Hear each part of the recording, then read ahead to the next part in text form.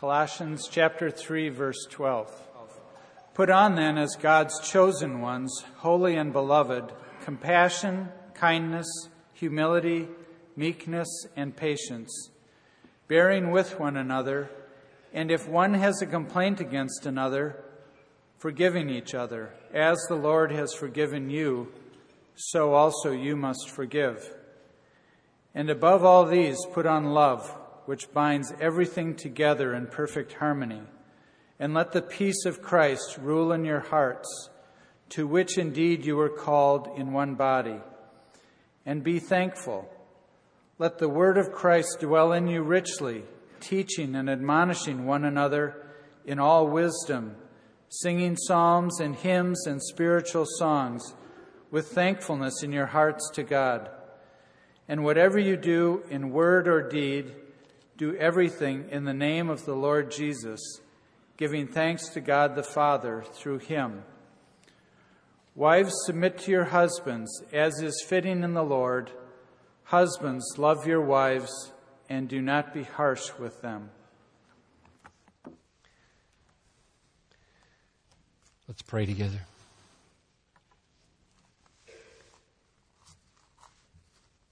Father, I don't feel adequate or sufficient in these weeks to put myself forward as a model husband or father.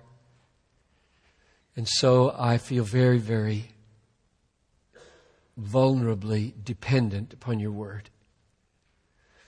And I ask that you would help me to be faithful to it and not to color it with any of my deficiencies, either personally or concerning marriage.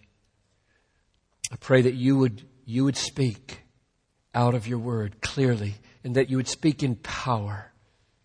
Oh God, grant that the marriages that exist and the marriages that are to be among the people in our church would be made strong and clean and humble and Christ-exalting and God-centered and Bible-saturated and gospel-rooted for the sake of the nations. I pray that every couple would dream of how their lives might count individually and together for the advancement of the gospel and the spreading of a passion for your supremacy in all things, for the joy of all peoples. So God, grant that these messages would have an effect in more ways than we can imagine. Would you do it, Lord? Take these 5 loaves and 2 fish, as it were, and feed and strengthen and empower for ministry in ways that I've not yet thought to ask. Guard us from Satan and sin. In Jesus' name, amen. So what we've seen now in the last 2 weeks is that the most foundational thing we can say about marriage is that it's the doing of God, and the most ultimate thing we can say about marriage is that it's the display of God. Those 2 points were made by Moses in Genesis 2, and they are made even more clearly by Jesus and by Paul. Jesus, more clearly than anybody else, makes the point that marriage is the doing of God, and Paul, more clearly than anybody else, makes the point that marriage is the display of God. Let me read the key verses just by way of summary. Concerning Jesus and marriage being the doing of God, hear Mark 10, 6-9. From the beginning of creation, and then he quotes Genesis 1:27, God made them male and female. And then he quotes Genesis 2:24, therefore a man shall leave his father and his mother and hold fast to his wife, and the two shall become one flesh. So, he says, they are no longer two, but one flesh. What therefore God has joined together, let no man separate. What therefore God has joined together. Marriage is not the work of a preacher. It's not the work of a justice of the peace. It's not primarily the work of a husband or a wife. It is primarily and most fundamentally the doing of God.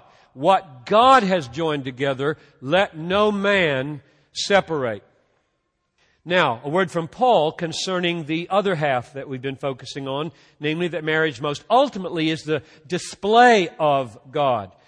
You remember in Ephesians 5:31 and 32, Paul quotes Genesis 2:24 just like Jesus does. Then he draws out of it this: Therefore shall a man leave his father and his mother, hold fast to his wife, and the two shall become one flesh. And then he says, this mystery is profound, and I am saying that it refers to Christ and the church.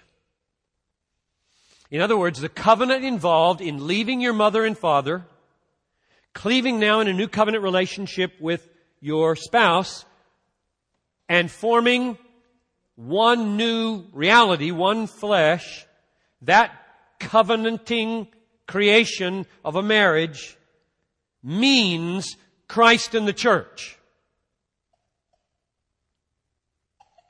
It's the display of Christ's covenant forming and keeping. That's what marriage most ultimately is.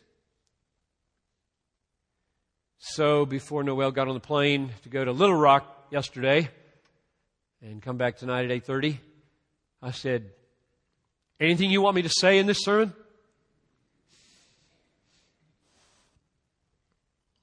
And she said, I wrote it down, you cannot say often enough that marriage is a model of Christ and the church. Why? Why? I think she's right. It is of paramount importance to say it over and over and over again. Marriage is about the display of Christ and the church. You can't say that too often. There are 3 reasons why you cannot say it too often, and I'm building on these with these messages. Number 1, saying this, believing it, acting on it, lifts marriage from the sordid sitcom images of the world and gives it the magnificent meaning God meant it to have. Marriage in this culture is so debased that people can hardly conceive of what I'm talking about. So, to say it over and over again just might awaken our own hearts and others that it is not what it is portrayed to be in the culture. It is magnificently significant. Namely, it is about something ultimate, the display of the Creator of the universe, through whom all things were made, and His covenant making and keeping with His bride, the church, who is imperfect, and thus had to be bought with His blood. That's the first reason she's right. You cannot say too often, marriage is about the display of Christ and the church. Here's the second reason why I think she's right. This saying gives marriage a solid basis in grace. Since Christ, who it's displaying, since Christ obtained and sustains His covenant relationship with His bride, the church, by grace alone. So, if we're going to display Christ and the church, and He formed the relationship, sustains the relationship by grace alone, then grace has to permeate and uphold our relationships. So saying this doesn't just give us a duty, it gives us a foundation, namely on grace. Marriage survives and thrives by grace. Thirdly, saying over and over again that marriage is a display of Christ in the church, shows that the husband's headship and the wife's submission are crucial and crucified.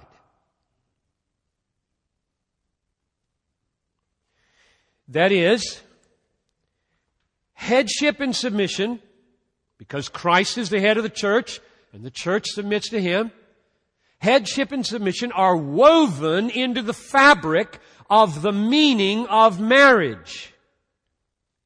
And they are crucified, meaning they derive their meaning. Headship and submission derive their flavor from the fact that Christ exerted His headship by dying for His wife,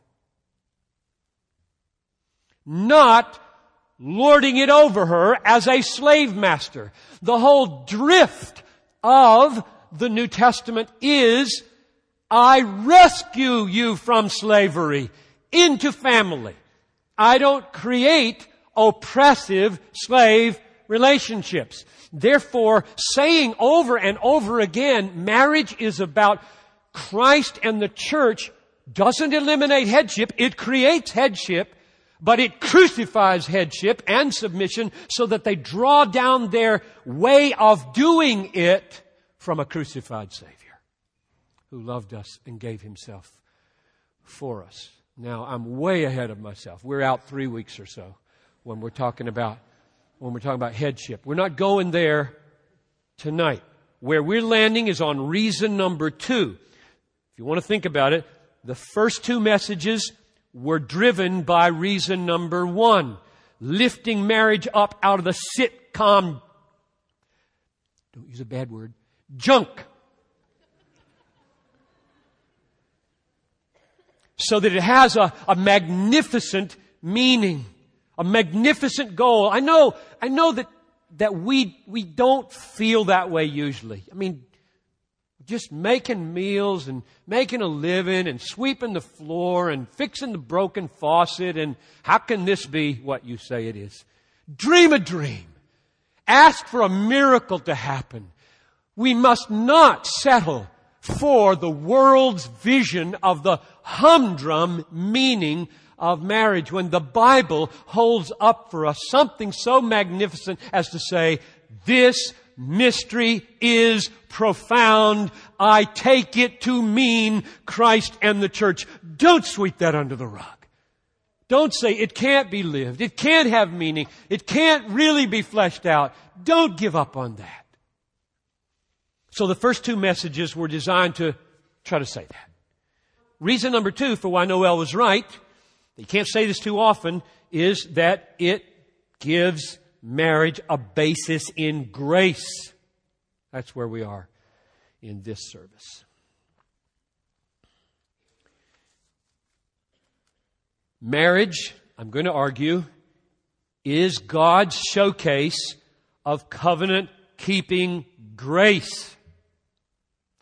God's showcase of covenant-keeping grace.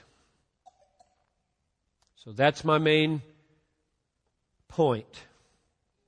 Since Christ's new covenant with His church was created and sustained by grace, marriage lives by grace and thus displays grace.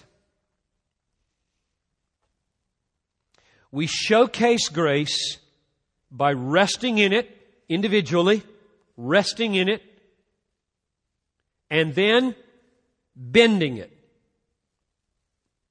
out horizontally. So it's coming down vertically from Christ to us, bought by His blood. We're receiving it, resting in it, satisfying our souls by it, not getting our satisfaction from our wives or husbands. Then we are bending it outwards so that it flows through us to them in a horizontal experience of grace. In other words, in marriage you live hour by hour in glad dependence on God's forgiveness, God's justification, and the promise of future grace. Future 5 minutes out, future 5 years out, future 5,000 years out. And living hour by hour in glad dependence on God's forgiveness, God's justification, God's promise of future grace, we bend it outward toward our spouse, hour by hour, as an extension of God's forgiveness and God's justification and God's promised grace. That's today's point. Now, I am aware that all Christians, single, married, are called to do that. I know that. Jesus said very clearly, let your light so shine before men that they may see your good deeds, your horizontal deeds, and give glory to your Father in heaven. So this is not just marriage. I'm aware of that. All of life is meant to be lived by God's children to showcase God's glory and the glory of His grace in particular, married or single. However, marriage is designed, like many other things in the world, as a unique display of God's covenant grace. It's unlike all other human relationships. It's bound by covenant. It's as close as a relationship can be. There isn't anything closer. And it's for a lifetime. And there are unique roles of headship and submission in the dynamic of its choreography. Which is not my point now. That will come later. Today I'm just considering husband and wife as Christians. Living by grace, bending it out horizontally in the unique challenges and the unique possibilities of this relationship that's unlike all others. So don't hear me saying it's the only place this happens on the planet. It's not. It's just uniquely demanding here. A man and a woman must learn to apply grace received to each other before they will ever get headship and submission right. This is why the order is going like this. We'll go there later. This you have to get, or that you will destroy, and it will destroy you.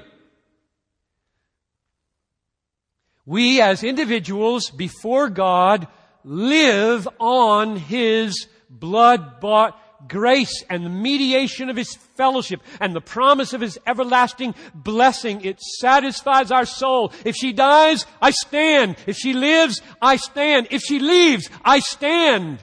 I have a Savior. I have a treasure. I am whole without her. That's where we have to go first. Or we will use each other terribly.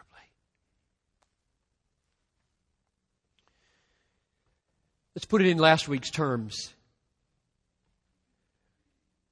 Naked and not ashamed. Genesis 2:25. When a husband and a wife experience vertically the glorious, forgiving, justifying, grace-promising blessing of God, and then bend it outwardly in a kind of horizontal forgiveness, horizontal justification, and horizontal grace extension, it is possible for two people who have many habits of which they should be ashamed to be naked and not ashamed. This is why the gospel is so crucial. There's not a perfect spouse on the planet. Every single one of us does things every day, or thinks things every day, or feels things every day, of which we should be ashamed. And it is possible that very night to be naked and not ashamed without being a hypocrite. Why?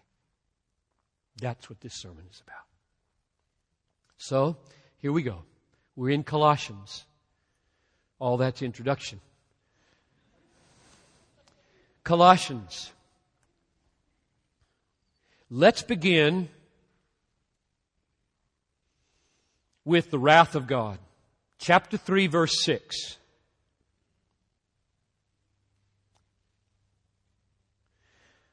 On account of these, the wrath of God is coming. The wrath of God is coming. The wrath of God is coming on this world and on people. To which I can imagine someone saying, the last thing I want to hear about in my troubled marriage is the wrath of God. You missed it. That's not what I need, frankly. I got enough problems as it is. Which is like a frustrated fisherman on the western coast of Indonesia on December 26, early in the morning, 2004, saying, the last thing I want to hear about in my troubled fishing business is a tsunami. Get it? You better want to hear about this. You think you don't want or need to hear about this? Here's the main reason why you need to hear about the wrath of God for your marriage. If you don't hear about the wrath of God, believe it, feel it, and fear it,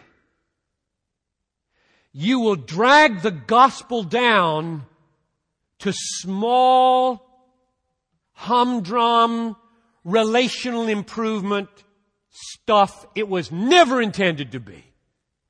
The gospel is magnificent. It is global. It is universal. It is historic. It is eternal. It has to do with big things like it stops tsunamis dead in their tracks.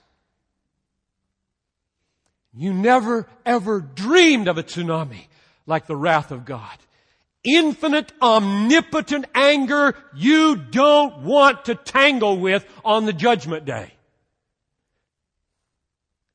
And God doesn't want you to tangle with it either, which is why He put forward His Son at the fullness of time, born of woman, born under the law, to redeem those who were under the law, that we might be adopted, forgiven, justified, and an everlasting, joyful place with Him. That's why you need to know about the wrath of God. It will lift marriage up into the large-hearted issues that matter. The biggest issues in your life are eternal issues. Not to feel the negative issues that need to be solved is to take the so-called positive and drag it down to things it was never intended to do, and it malfunctions when you do that. You wonder, why isn't the gospel helping me more? It's because you've transformed the gospel into a self-help routine. It isn't. It's a rescue operation from the wrath of God. And more. When you have really tasted what it is like to see and to feel the infinitely horrible wrath of God, you know one of the practical effects it has? Your wrath towards her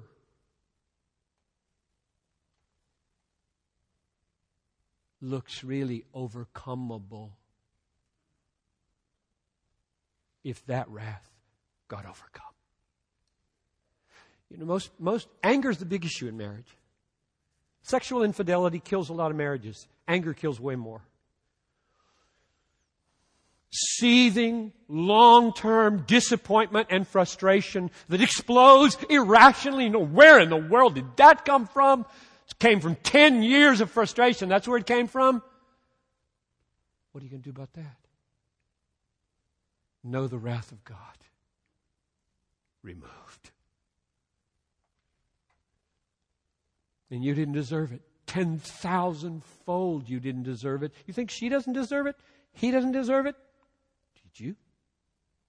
You see the dynamic here? You see the deep change that can be wrought in a soul when the gospel doesn't just hear, it just goes boom and governs you, it rules you, it changes you. So we start with the wrath. Now let's go to chapter 2, verse 13 and 14 and watch it be removed. Colossians 2, 13 and 14. We are in the vertical dimension here. We're in every wife and husband experiencing their personal crisis with God. I'm a sinner. He's angry with me. His wrath is coming upon me. What can I do?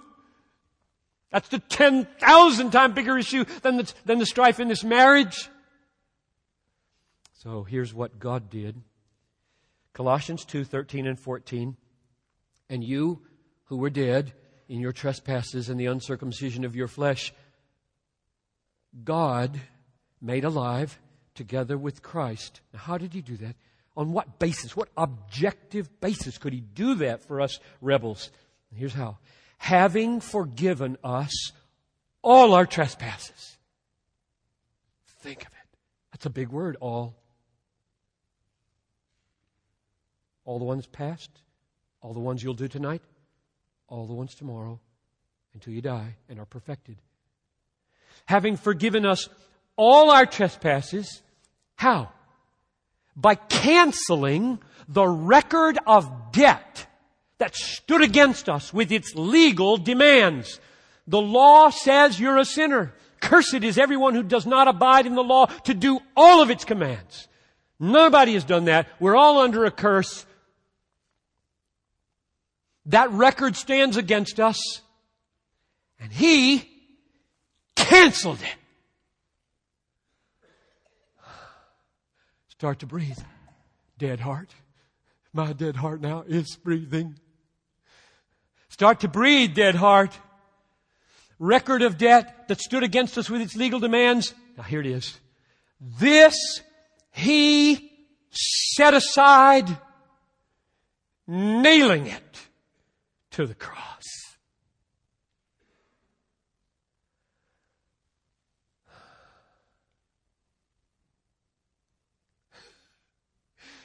Would that God would grant you to believe that for the sake of your marriage and everything else. When did it happen? When did that happen? It happened 2,000 years ago. It didn't happen when you got saved. It happened 2,000 years ago. It happened before you. It happened outside of you. It happened on behalf of you. It was totally objective, not subjective. Your salvation, the forgiveness of your sins, was purchased totally independent of your existence. You didn't exist before 100 years ago. This happened 2,000 years ago. Nailing it to the cross. Your sins. This isn't something you do. This isn't something you earn.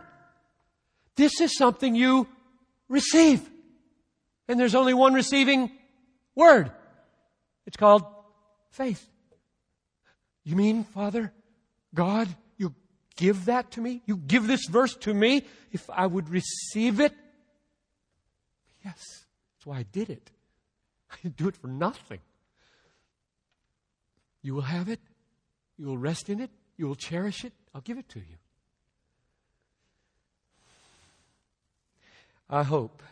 that you see the most wonderful and astonishing thing here. God took the record of your husband's sins and wife's sins and pre-marriage sins that made you a debtor to wrath. You know, don't you, that sins are not primarily offenses against people.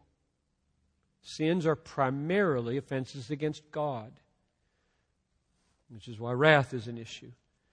So God took those. He took the record. All those are written down. God's still writing them all down. He writes them all down so that He can glorify His Son's death.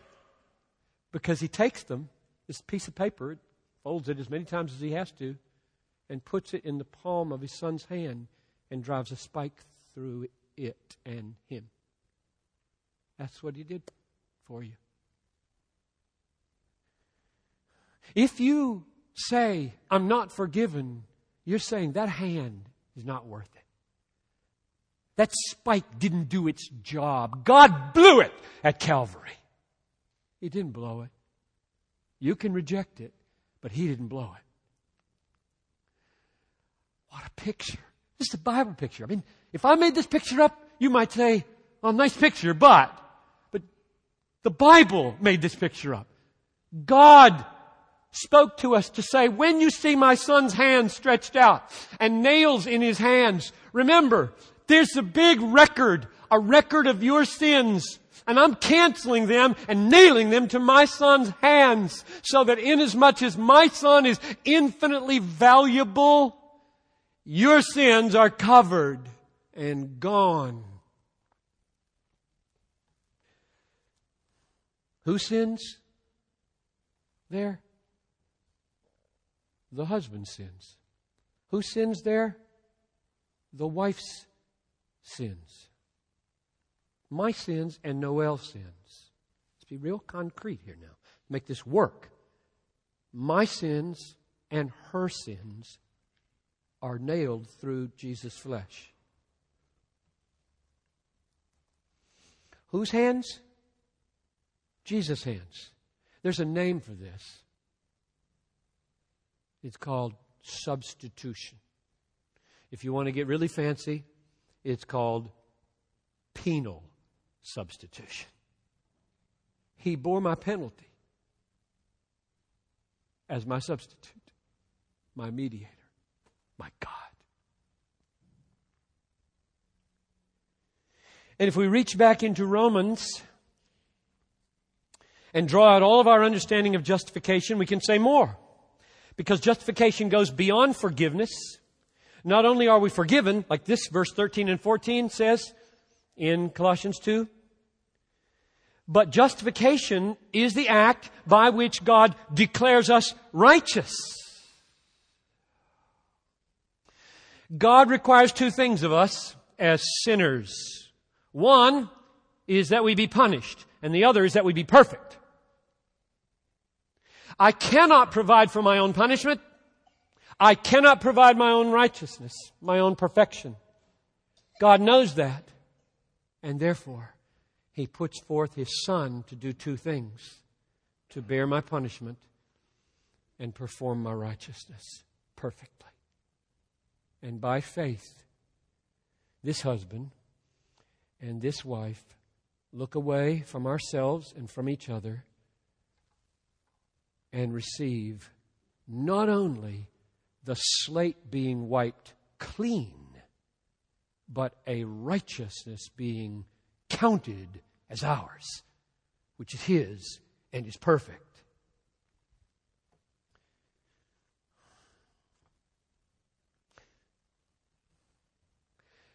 Colossians chapter 3, verses 12 and 13, now describes how these two people, a husband and a wife, having come into the glorious experience of being counted righteous and forgiven for all their sins, so that now the promise of future grace is flowing uninhibited, those two people begin to bend that vertical experience out to each other. Now that's described in chapter 3, verses 12 and 13.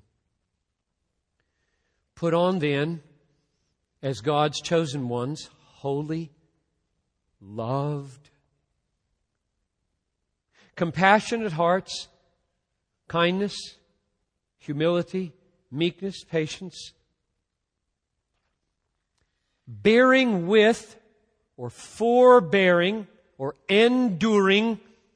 I'm going to preach about that next week. Bearing with one another, if one has a complaint against one another, forgiving each other, as the Lord has forgiven you, so you also must forgive.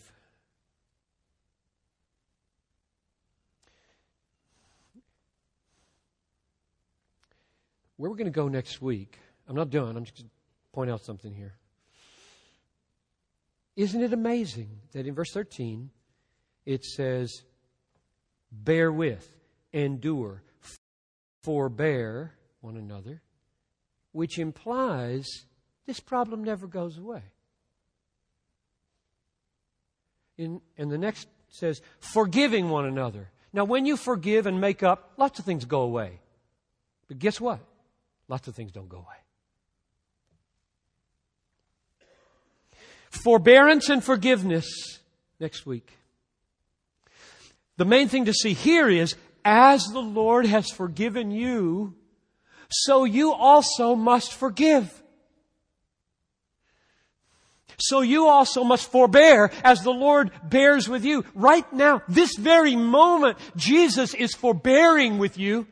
Right? Anybody want to stand up and say, I'm perfect tonight? I haven't had a bad thought since I came in this room. I am 100% totally sold out to Jesus. And He really is excited about me. The way I am. No candidates. I don't want you to make a fool of yourself.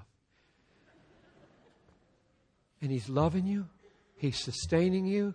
He's giving you life. He's got plans for you that exceed anything you ever dreamed. Tonight. Today.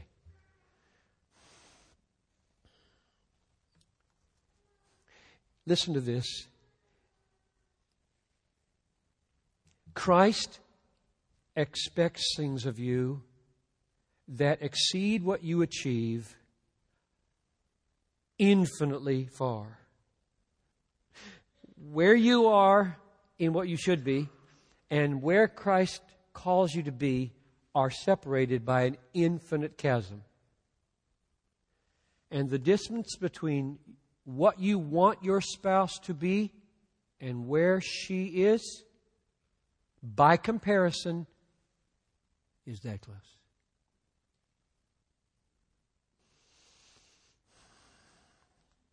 But you won't ever feel that. You won't ever stand amazed at that until the gap, the magnificence of Christ and His infinite worthiness of a life I do not live, unless you feel that. So many of the keys of marriage are in getting our hearts up into the global, great, universal, eternal realities of Christ, so that what we deal with here gets into its proper perspective. Now, what I've said so far is true whether you're married to a believer or an unbeliever. Meaning, my vertical experience of forgiveness and justification and grace should be bent out horizontally to my spouse, believer or unbeliever. Make the measure of your grace, that is, the grace you experience, make the measure of the grace you experience from God the measure of the grace that you offer to your spouse, believer or unbeliever. If you're married to a believer, it gets really interesting. Stunningly interesting. Because not only is my sin nailed to the cross, her sin is nailed to the cross. Not only has God spoken over me, you in Christ are perfect. God has spoken over her. You in Christ are perfect. Therefore, when I am drawing down the grace of justification for myself, I bend it out towards her and say, you are flawless. Do you think that's possible for a flawed spouse? If it isn't, I don't understand the Bible. It's a miracle, I admit. It doesn't lie with any natural man. To be able to count your spouse righteous, count them righteous, when you know they're not. I'm saying this only works with a believer. There are other dynamics about how you love and sacrifice and die for an unbeliever. This is unique. When you know, by profession of faith, giving her the benefit of the doubt as you ought, or him,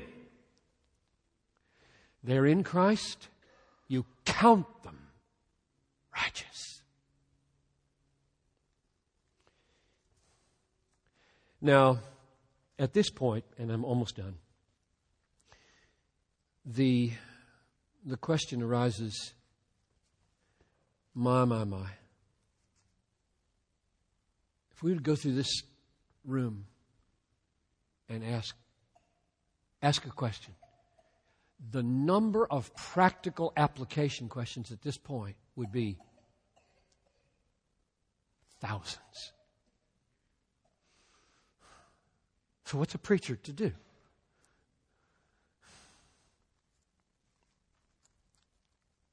What we need is not just preachers. We need to hear the call that I'm issuing to be rooted in the gospel, and we need deep spiritual wisdom rooted in the gospel from long years of painful and faithful experience. There's no way I could meet every need by having a little application section of the sermon. We need the Holy Spirit. We need prayer. We need to meditate on the Word for ourselves. We need to read the inside of others. We need the counsel of wise friends who are seasoned with suffering. We need the church to support us when everything falls apart. So I have no illusions that what I say here will meet every need that you can think of right now by way of application. But it might help to close like this. Give you some reasons why I'm focusing where I focus. Reasons why I focus on living by vertical dependence, faith, delight in forgiveness, justification, promises of future grace, and bending them out so that marriage becomes a display of covenant grace as we bend it out horizontally to our spouse. Why am I focusing there? Well, because both experience and the Bible drive me there. I'm not focusing there because I don't think marriage should be unhappy and all forgiveness and all endurance. That's not the reason for focusing here. In fact, if you're tracking with me, you're already thinking, okay, if it's to model Christ in the church, don't we sometimes please Christ? Colossians 1:10, pleasing Him. And isn't He a wonderful source of pleasure to us? I mean, it's not all endurance. That's right. That's right. But I stress forgiveness and forbearance for 3 reasons, and I'm done. 1, because there's going to be conflict based on sin and strangeness in this other person. And here's the problem. you will not agree on what is sin and what is strangeness. You think this should be repented of. And he thinks it's not a moral issue. It's just who I am. And you'll never agree on that till the day you die. Now what?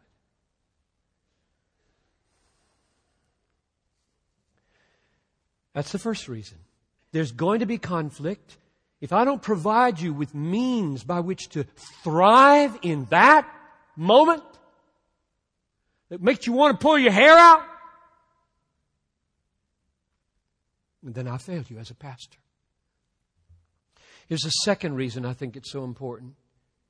The hard, rugged work of enduring and forgiving is what makes it possible for affections to flourish where they seem to have died. It's a biggie for me because there's so many couples who feel there's no future here. It's just no future. I could never love this person again. That's like saying virgins never have babies. Red seas never divide. The sun never stops in the sky. 5 loaves and 2 fish can't feed 5,000. It's unbelief in the mighty power of God who says, nothing is too hard for me. There's just no evidence that it's going to happen.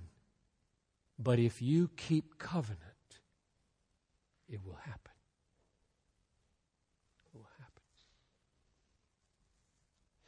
And the third reason is because God gets glory when two very different and imperfect people forge a life of faithfulness in the furnace of affliction. God gets much glory when two very imperfect people forge a life of faithfulness in the furnace of marital affliction. Those are my 3 reasons for why I'm focusing where I'm focusing this time. Next time, we're going to go and talk about something Noel and I have discovered. I'll give you a little catchphrase. I think this sermon is going to come to be known, the one next time, God willing, is going to come to be known as the compost pile sermon. So that a little attraction to bring you back. I would just hate it if you only heard half of the story about marriage, which is where we are. I mean, we're not even halfway, but don't go away, please. Till then, husbands and wives, drive into your consciences the huge truths of the gospel. God has forgiven you by canceling the record of debts that stood against you with its legal demands. This He set aside, nailing it to the cross. Drive that into your consciences until it becomes the largest treasure of your life, and then begin in fresh ways to bend it out horizontally to your spouse. Let's pray. Father in heaven, I just long myself to experience the gospel more deeply, to find my satisfactions most fully and more fully in your love for me and your promise to be with me and the future grace that is promised to me so that I can be there for Noel in ways that would delight her, and bless her, and strengthen her, and not use her. So God, work this in us and work it in all the marriages and future marriages of this church. I pray in Jesus' name.